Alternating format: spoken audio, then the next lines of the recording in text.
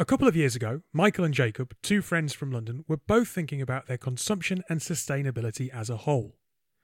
Michael, a professional footballer at the time, realised he had no options when it came to sustainable sportswear. Overconsumption and underuse was all too common. Hilo was born, a sportswear brand fighting for the planet by changing mindsets. They've started with a running shoe made with 7 natural materials, and the shoe can be recycled at the end of its life. As a company, they've offset their carbon to beyond zero, making them carbon negative. You can find out more about Hilo and support their mission at hiloathletics.com. That's HYLO. We support the Hilo movement.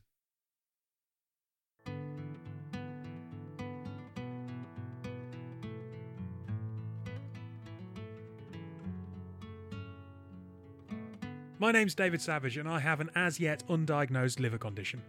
I also happen to really like running very long distances. As a consequence, I wanted to find other people who had health conditions but also loved sport. And the Chronically Fit Show is what happened. Has fallen away, and in those times of shadowy hills to climb, hold out your hand to mine and look for the day.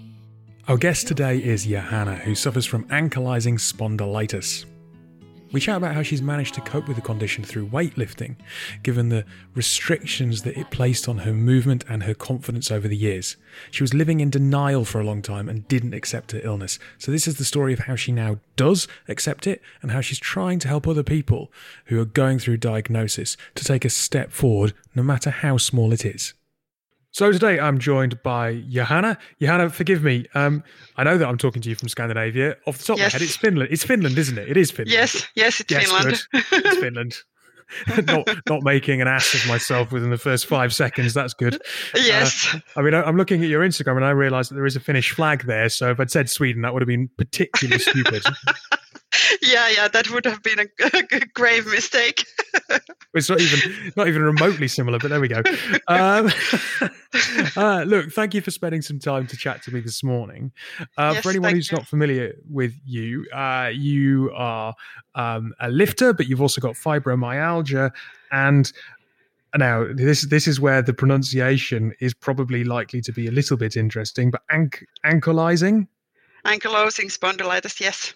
Ankylosing spondylitis. Yes. For anyone who's not familiar, because fibromyalgia might be something that actually I don't know. I mean, we'll chat about fibromyalgia as well, but AS is probably something that not a lot of people have heard of. So, what is it? Basically, it's a rheumatoid condition, so autoimmune disease where the body's own cells attack, and especially symptoms are, for example, back pain, neck inflammation, joint pain, and most of the people, but not all, have a gene that is predisposing for this condition. So it's called LAHB. 27 positive gene, so I have it, and basically it's a chronic illness, and if it would be a severe version, and then that would mean that your spine would fuse together in a forward position, so mobility to the spine is very important. Yeah, I always feel a bit silly kind of asking this because you don't really like kind of prying around people's age, but at the same time, it's quite useful when we're having this conversation about when you were diagnosed and how old are you now and how long have you been with this condition. So, roughly, what was that diagnosis story? What age did it kind of start, and when did you get that diagnosis? Yeah, I think. Well, I've been sick since I was a kid, so my first symptoms were like chronic headaches when I was 3, etc. So I'm thinking that what actually for me individually predisposed for autoimmune diseases was that I got so many antibiotics when I was a child. But I was 19 in 2008. When the symptoms started, and it's kind of like a snowball effect. So I got Campylobacteria when I was abroad in Prague, and because of that bacteria, you can get reactive arthritis. So I got a knee inflammation, and that persisted and became chronic, and then eventually turned into ankylosing spondylitis, of course, also because of the positive gene HLA-B27. So, I first got a stomach bacteria, then I got knee inflammation, then I got chronic pain. So fibromyalgia was diagnosed first, and then 8 years later, I got the ankylosing spondylitis diagnosis. So now some autoimmune diseases have cures, some have treatment. Well, not many have cures, but certainly some have treatments and ways of managing them. Where does this kind of figure on that front? Yeah, well, basically in all of the autoimmune diseases, there are like ups and downs. So there will be times when you're better, and then there will be times when you're flaring up. So then all of the symptoms will be worse and the pain will be worse. But it is possible with the correct medication, and many autoimmune disease people benefit from correct diet. So to be in a remission, and that's kind of like basically a state where you don't have any kind of obvious symptoms, but you're not exactly cured. So for me, the first medication I got was oxychloroquine, and I got serious kind of nightmares about it. So that has to be stopped because the nightmares stop me from sleeping, and that's not good. And then next, I got sulfasalazine and methotrexate as medication, and those worked for, I think, 4 or 5 years. But then when in 2015, I had such a bad backache and neck inflammation that I couldn't turn my head, or I couldn't vacuum my house, or bend over to wash my face over the sink, for example. So then I went to the rheumatologist again, and in spring 2016 I got the ankylosing spondylitis diagnosis. So it was 8 years after the symptoms started. So I think it's worth kind of putting diet to one side for a minute, because I think it might be worth coming back to it. Because diet and what we're told we should do from a dietary point of view for fitness, but then diet with regards to certain chronic conditions don't always quite align, Yes. as I have discovered myself. But yes. You got into fitness as a way of trying to see what you could do about your back pain with regards to not relying just on medication. As I understand it, it's really been about the last 3 years where exercise, fitness, lifting has come into your life in a major way. Yeah. So during the first symptoms, and when we were still kind of like in the woods about all of the medication, etc., and I would still be in pain, there's one rheumatologist in Finland who has actually published a book about rheumatoid arthritis and treating it with diet. So he recommends gluten-free and milk-free diet because the inflammation in the gut could be then controlled with that, and your immune system basically starts in your gut and bowels.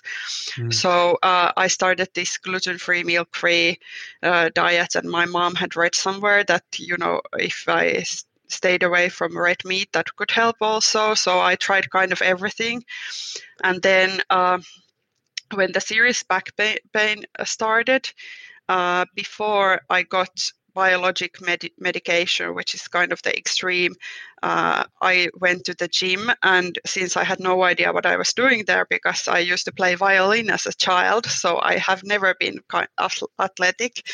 Hey, look, I play trombone. Let's not say that music and sport can't go hand in hand. Anyway. Yes, I know, because in my opinion, playing an instrument is not a bad hobby, because you get the same kind of like a personality traits from it. You get to be persistent and tenacious. So anyway, I hired myself a personal trainer, a local person, like a big health influencer in my hometown, and basically we just started with the basics, and I lost some weight. Obviously, I had gained weight during university times for obvious reasons, and so I lost, I think, 9 kilos in 6 months or something. But it would have been very expensive to keep her. So then in Finland, and of course I would believe in other countries as well, we have this boom of online coaching. So basically, I went to it's called Fit Farm in Finland, and I purchased from them these online courses for, I think, 3 years, so from 2015 to 2018. But then I figured, as I was accepting that I'm actually chronically ill, that being in an online course doesn't quite cut it, because there are 1,500 people there, and I have these conditions and boundaries, and I think that the program should be like specified for me. So, and at that time also I was battling burnout in my career, because I was pushing myself too far, because I treated myself like a normal person. So then I decided that there has to be more to life than just work, because even after work I would think about work the entire evening. So then I decided that if I take this fitness hobby now further for my mental health just as well as for my physical health, then that could actually make a difference. So then I hired an IFBB coach, and then that's where I started to really work out with a goal towards fitness competition. How important do you think it is to have a goal, out of interest? Because there's exercising. Yeah. You're told you should exercise, right? I find it really hard to just exercise without something to work towards. And for me, it's not about lifting; it's about running. Yeah. So I enter events and I have those to work towards. Yeah. Well, last year, when the COVID pandemic started and all of the gyms closed, etc., and I was kind of super scared, etc., so I dropped out of my fitness team for 4 months. And during the summer, when the gyms started to open up again in Finland, and I went to the gym just for fun, kind of, but it felt so pointless. When you go to the gym and you don't have a program and you don't have a goal, and you're just like, what would I like to do today? And then you don't get the same kind of sense of accomplishment, because you're just there like hanging around a little bit. So I think having a program is really important, because then you can also track your progress, and I'm the kind of person who needs goals to move forward. So I wouldn't feel motivated enough to go to the gym 4 times a week if I didn't have a goal. And I think the same is for other people often, because, for example, this one lady contacted me in Instagram, and she said that she has had now the gym membership for 3 months, but she hasn't, been able to go there. But I think that's because you don't have a plan. When you put it in your calendar, for example, I did for this week, that Tuesday, Wednesday, Friday, Saturday, those are the days that I will go to the gym, period. So even if I don't feel motivated in the morning, I have, set my goal and put it in the calendar that today I will go, and then I have my plan, which is tailor-made for me by my coach. That's something to jump in on as well, right? Because all of us have different goals, as we just discussed there. So my goals or my workouts will look different to your workouts, because I'm trying to achieve something different. Yeah. But at the same time, it's fantastic that there's this explosion of health influencers on Instagram and body positivity, and that's a good thing. But at the same time, I suppose there's that slight double edge to it as well, where people can begin to feel slightly inadequate because of what they see online, and they compare themselves to it. But how important is it, or how easy or difficult is it even to wade through some of that stuff and find stuff that's relevant to you, especially when you've got a chronic condition that places certain limitations on it? We all within the chronic health community, the autoimmune community in particular, inflammation is not a good thing. Exercise tends to cause an increase in inflammation markers. Yeah. So actually, in 2016, when I became interested about competitions, and I went to see fitness competitions, and obviously at first all of the people on stage, they looked the same to me. I couldn't see the differences between different sports. And then when I really wanted to get into it and find out about more what it is and what it requires to be a competitor, I started to follow in Instagram a lot of the pro competitors, so who are actually doing this for a living. And then I started to compare myself to them, and of course then it totally blew in my face, because you can't compare yourself to the pros who have been doing this for, I don't know, 10, 15, 20 years. So the only thing was to stop following all of the pro people and then start to compare myself to my past self and not to other people. And I think that's really important to remember. And that's why what I try to do also in my own Instagram page, that I compare myself to my past self. And of course, because this is like a physical sport, and you will be judged based on appearance compared to the other people on the stage. So of course, eventually when I go there, it's going to be judged on stage, my condition and physical appearance compared to other people. But how to sum it up is that I asked from my coach actually on Sunday when we met, that she, as a coach, how does she take into consideration my conditions and limitations and boundaries as a chronically ill person? And what she said kind of sums it up, that she concentrates on my what I can do instead of what I can't do. So she tries to coach me and put into my program everything that I can do, instead of concentrating on the negative aspects and the limitations and what I can't do, and then try to treat me almost the same as other people, like the healthy people.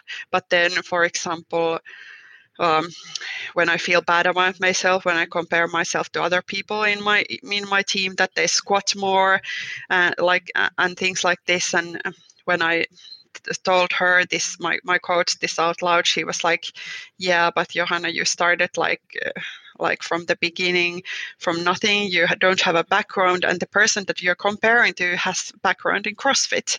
So please don't compare yourself." And I guess that's important for other people to understand also in Instagram, that you can't know the person's background. And for example, the people who start following me are most often people who have been just diagnosed, and they look at me and they're like, "Wow, you can do this, and you have these chronic conditions and illnesses, and wow, how are you able to do this?" And then I have to remind them that I have been doing this for 5 years. And for example, it took me 3 years to start to trust my back, because I was sure, I know it sounds crazy, but I was sure that I was going to break it when I go to the gym. No, I don't think it sounds crazy. Yeah, because it was still in the back of my mind that I can't even vacuum my house.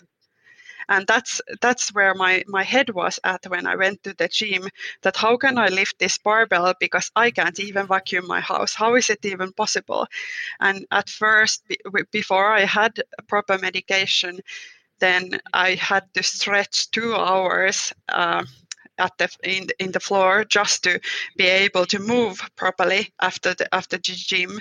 But it started to affect my job, because I was working in a warehouse at that time in 2015. So I couldn't even carry like 2-kilogram boxes, like super lightweight boxes in the warehouse, because my back was aching so much. And I had just graduated the year before, and I was so scared that I wouldn't be able to support myself through the next 40 years, because let's face it, we're going to be able to retire when we're 70 or something. But so that was basically the motivation, that I really wanted to just support myself, and then it kind of grew from that I need more at the gym to keep myself motivated to be able to go through it there from year to year, from week to week, day to day. Yeah. Again, look, we're talking a lot about physical exercise, but we're dancing around mental health a lot here. Yes. And when you're talking about people who are following you and they've just got their diagnosis, and they're kind of going, "You've got this condition. How are you where you are?" Yeah. It reeks of that consumer culture where it's like, right, I'm going to get fit. But, we've got Amazon Prime. So we buy something online. It arrives at our door the next day. Everything is instant gratification. Yes. This is not. If this is going to be, if you're going to trust your body, if you're going to trust your back, it is going to take time, and you have to build it. You have to build that confidence and that strength in a really sustainable, sensible way, right? Yeah. Yes. And also, for example, the first target that we had for my first competition was actually this spring, so spring 2021. But last year I burned out and I had to take 2.5 months off in my job, so we had to postpone our plans with a year, because what it really takes is mental health, that you have to really be in the kind of a mental state that you don't have anything else going on in your life. There are no weddings, there are no breakups, there are no any other stresses, so that you are actually in the mental state that you can focus on eating correct and exercising and that aspect. So yeah, when I lost my mental health last year and I burned out, I was in a kind of state that I didn't have any self-esteem left. I felt completely worthless, that I couldn't do anything, I couldn't be anything. And the pick me up actually for me was that I visited London for 4 days just by myself, and I became to trust myself again, because I was able to handle myself abroad in a trip, and I got more confidence back, because I went and did stuff and didn't have to ask permission from anybody, and there were no people to judge me, etc. So that really was the turning point in my burnout sick leave last year in January. But regarding also other mental health aspects, so when I became first diagnosed or had the first symptoms in 2008, I couldn't handle it. I was too young and I was too scared, and it was too overwhelming that there was something going on in my body, and none of the doctors believed me, because I would go into the general practitioner's office every 2 weeks with my knee full of fluid, and they would just send me home and say that everything is fine. And that went on for 6 months. So as a coping mechanism, I became disassociated completely from this world, because it was too hard to live in in this world. So I watched a lot of TV, and I kind of lived in the TV series, because I couldn't handle it, and denial became a big part of the coping mechanisms, and that eventually led me to burnout, because I was living in denial that I didn't have anything wrong with me, that I didn't have any chronic illnesses, that I was just like everybody else. So that's why I pushed myself so hard in my university studies and in my career, because I was treating myself like I was normal, because I didn't accept my illnesses. So I lived in denial for 8 years. So when people contact me on Instagram, they're like, I got my diagnosis last week, I feel so much empathy, and I hurt for these people, because it was terrible and I couldn't even handle it. And these people are trying to accept it and move forward, and they even want to, get inspired by my gym training and start to do that, even if they were just diagnosed. And I think it's like so incredible, because it took me so many years to get over it. Mm-hmm. Yeah. One thing I wanted to ask, fibromyalgia is chronic fatigue. You have a program there. You talk there a lot. Sorry, you talk a lot about accepting and not being in denial. Part of accepting is listening to your body. Yeah. But at the same time, you've got a program that you stick to, but you Yeah. have a condition that means you are chronically fatigued. So how do you balance that? Because there must be times where it's like, I can't. I'm having a flare up. I can't do this today. Yeah. So fibromyalgia is actually something that, at least in Finland, they tend to diagnose if they don't know what's wrong with you.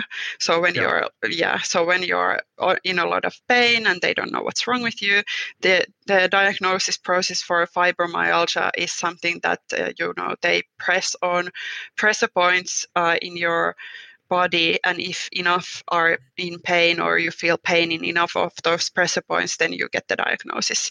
And yeah, of course the pain is there, and actually some people ask me a lot like, how is it? But I think I'm so used to the pain that most often I don't know. So I started actually a month ago using this phone app to track my pain, and it's actually there every day. But when I'm in a lot of pain, I can feel it in the beginning of the workout that, this is not my day. And then generally I will lower the weights or lower the rep count. And then I will just write in my notes that, it was a bad back day, for example, that my back was hurting or something like this. And of course, then I feel a little disappointed in myself that I couldn't do it. But then again, I try to remind myself that every step I take is going to take me forward. So no matter how small, every step I take will take me forward.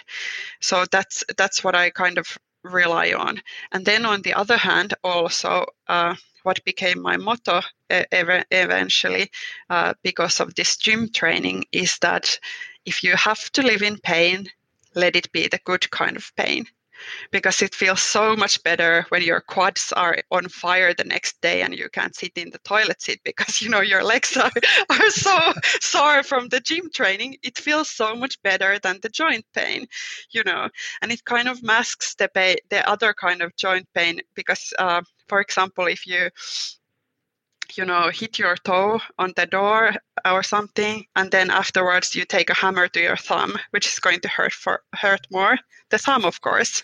So I kind of use the same with gym, because when you hurt from the gym, you can't really feel the other kind of pain, and that's how I live basically, because if there has to be pain, muscle pain, because it's self-inflicted, and you can get some kind of like a gratification that yes, I did something today. So yeah. Look, last quick point. We mentioned diet earlier. I do think diet's a bit of a minefield. Yes. I have hypercholesterol. Yes. And I have primary sclerosing cholangitis. And primary sclerosing cholangitis means basically, well, on the one hand, with my hypercholesterol, I think vegan would be good, but vegan isn't necessarily easy to do with PSC. And actually, as your liver worsens over time, it becomes nigh on impossible to be vegan. So how do you think people should approach diet? Because there's a lot out there. We've got Seaspiracy on television telling us we shouldn't ever eat fish again. For some people with chronic illness, I don't know. I almost feel like they could be made to feel guilty about the fact that they are stuck in dealing with different diets that may not be necessarily on trend. Yes, actually. Yeah, it is kind of a minefield, and a lot of people ask me about the diet, like how do you eat, and I tell them how I eat, but then on the other hand, I say that it's so individual, because for me, for example, all of the antibiotics that I took when I was a child, of course, I believe that they impacted my gut health, etc. So I can't really give advice to anybody, and I don't think it should be like that. Then on the other hand, at least in Finland, and I would think that on the other countries too, if you go to what's the word, nutrition coach or whatever in hospital, they tend to stick to the like the food diagram specified by your country, and that's basically politics, like what you should eat. So it's kind of trial and error, because, for example, for me, I have had serious stomach symptoms since 2017, so that's 4 years ago now, and all of the tests came back clear. So there's nothing like physical wrong with me, but I still get so much stomach symptoms and reflux, etc. And basically, I have kept track of what I eat and what kind of symptoms I get, and that's how I find out that what's not good for me. So, for example, at the moment, I have been tracking a lot of the FODMAP foods. So, for example, corn is not good. I can tolerate potatoes only once a week. Plum, that's very bad. So there are certain ingredients that will trigger the symptoms, and you just have to find it for yourself. But of course, if you could get a nutrition coach, that would be best, because they could calculate all of the macros that you need, so that there wouldn't be anything left out, so that you would eat, for example, too much protein or too much fat or carbs or something like this. So of course that would be like beneficial. And for me, since I'm in the fitness team, of course, my coach does my diet, but she does it according to the boundaries that I have set her. So I have told her that I have gluten-free, milk-free, no red meat diet. And then now also what I have discovered, the FODMAP ingredients, etc. So she kind of dances around the boundaries that I set her and what I find out from my own experiments. So basically, being chronically ill, if we can sum it up, it's kind of a science project to your own body, because you will never know what will flare you up. Or especially stress is bad when we talk about the mental health, because I also believe that we are psychosocial beings. So basically everything that happens on your mental health, it's going to impact your, flare wise, etc. So yeah, holistic view is the way to go. Yeah, absolutely. Look, it's been an absolute pleasure to talk to you today. Thank you for taking some time out in the middle of your working day, because it's a little bit later over there than it is here. But it's great to hear your story, and that you're inspiring so many who are getting diagnosis and helping them understand. And good luck as you progress. Yes, thank you so much for having me. And for listeners, you can follow me in Instagram. My Instagram account is Chronically Johanna. Perfect. Thanks for your time. Thank you. For the last time this series, I'm joined by Marla. How are you? I am good. How are you doing today? Yeah, good. By the time that we come back for a third series, I need to update the intro where it's like an as yet undiagnosed condition. Yeah. Keeps evolving. AIH, that was a misdiagnosis. Then it was we don't know what. By the time we get to a third series, at least we'll know what it is. Anyway, time flies. How are you? Do you know, I really find this such a funny question that you ask, like, how are you and everything, because I don't feel like anyone in the world right now is okay because of the pandemic and stuff. So I feel like everyone's baseline has kind of just dropped a tiny bit, but we're all still kicking around the words. Yep, all good. Good. Look, so ankylosing spondylitis was not something I'd heard of before. I assume you had heard of it, but it's probably quite one of those rare ones, right? Yeah, I mean, like, you do love your autoimmune conditions on this podcast, honestly, but like, it is the point of it. But my heart goes out. My heart goes out because the range of symptoms, as she was rightly saying, is just so broad that. One day you could be feeling your joint pain in certain areas. The next day it's like really bad back pain. And it's just, it's really difficult for patients. Her journey of stomach bacteria inflammation leading to autoimmune disease, is that quite common? Because that could, I suppose someone listening who doesn't have anything could listen to that and go, Christ, that could happen to anyone, right? Now, I'm not an expert in this, nor have I read the latest literature on on this, and so I don't want to say something that kind of is not medically backed here, if you see what I mean. Yeah. I know that there's a lot of studies going on right now about the role of inflammation in autoimmune diseases and gut health and etc. But I personally wouldn't want to just say, it could happen to anyone. There's so many more nuances to it, you see what I mean, than just simple. Maybe I'll go away and have a look up at all of the I found the gut health bit, by the way, really interesting, because diet is so kind of, to be perfectly honest, diet can be really preachy on Instagram and things like that, can't it? People have kind of got, this is the diet you should follow. You should eat this, you shouldn't eat that. Obviously at the minute everyone's saying that you shouldn't eat fish ever again and all this kind of stuff, but actually for some conditions it's like, no, you got to get omega-3 oils in, and maybe a vegan diet wouldn't be the best thing for you because you can't stomach X, Y and Z. And it's like sometimes you don't have that luxury of being able to be totally like, yay, I'm going to just only eat this particular diet. And how healthy your gut is and what you put in it is so important. Well, here's the thing is that, like, dieting pain especially, there's not much literature on it, and there's not much actual medical evidence about the roles of different diets for pain.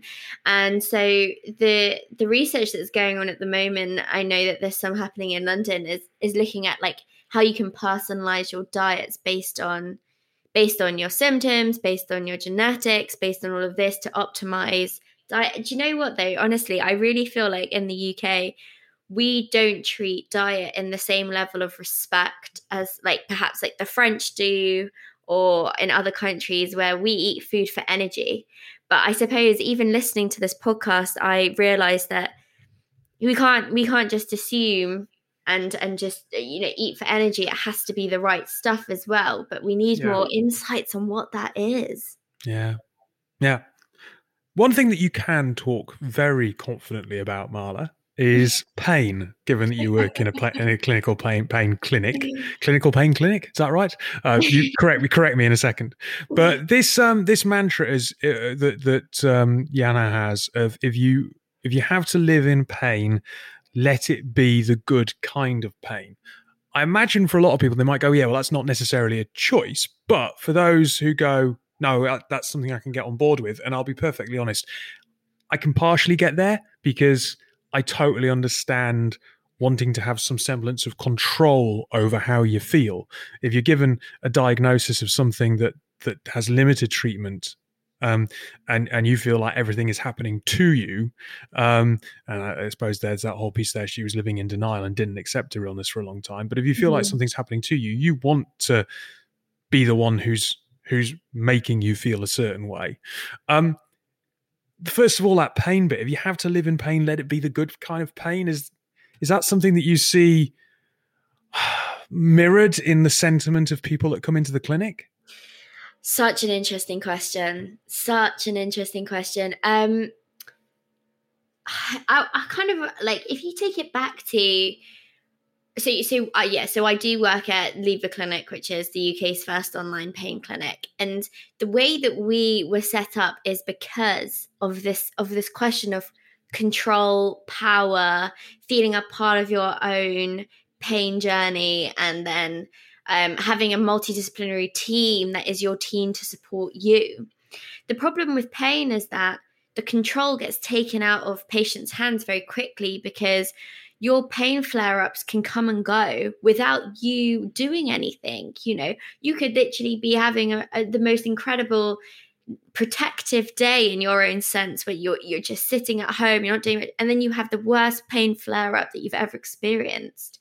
And that lack of control in that sense is really difficult. But actually, when you get diagnosed with a condition that is pain orientated, people don't get taught about the actual simple day-to-day things you can do to regain that control. And so I think it's a bit more of like in the journey to try and understand your own pain, and everyone's going to have their own different approaches, but it must be based in evidence is my biggest push, is that otherwise we'll get to the same problems we had in the past, which was kind of opioid dependency and all of these things. And we have to be so careful every step of the way for people that are pain because they are vulnerable.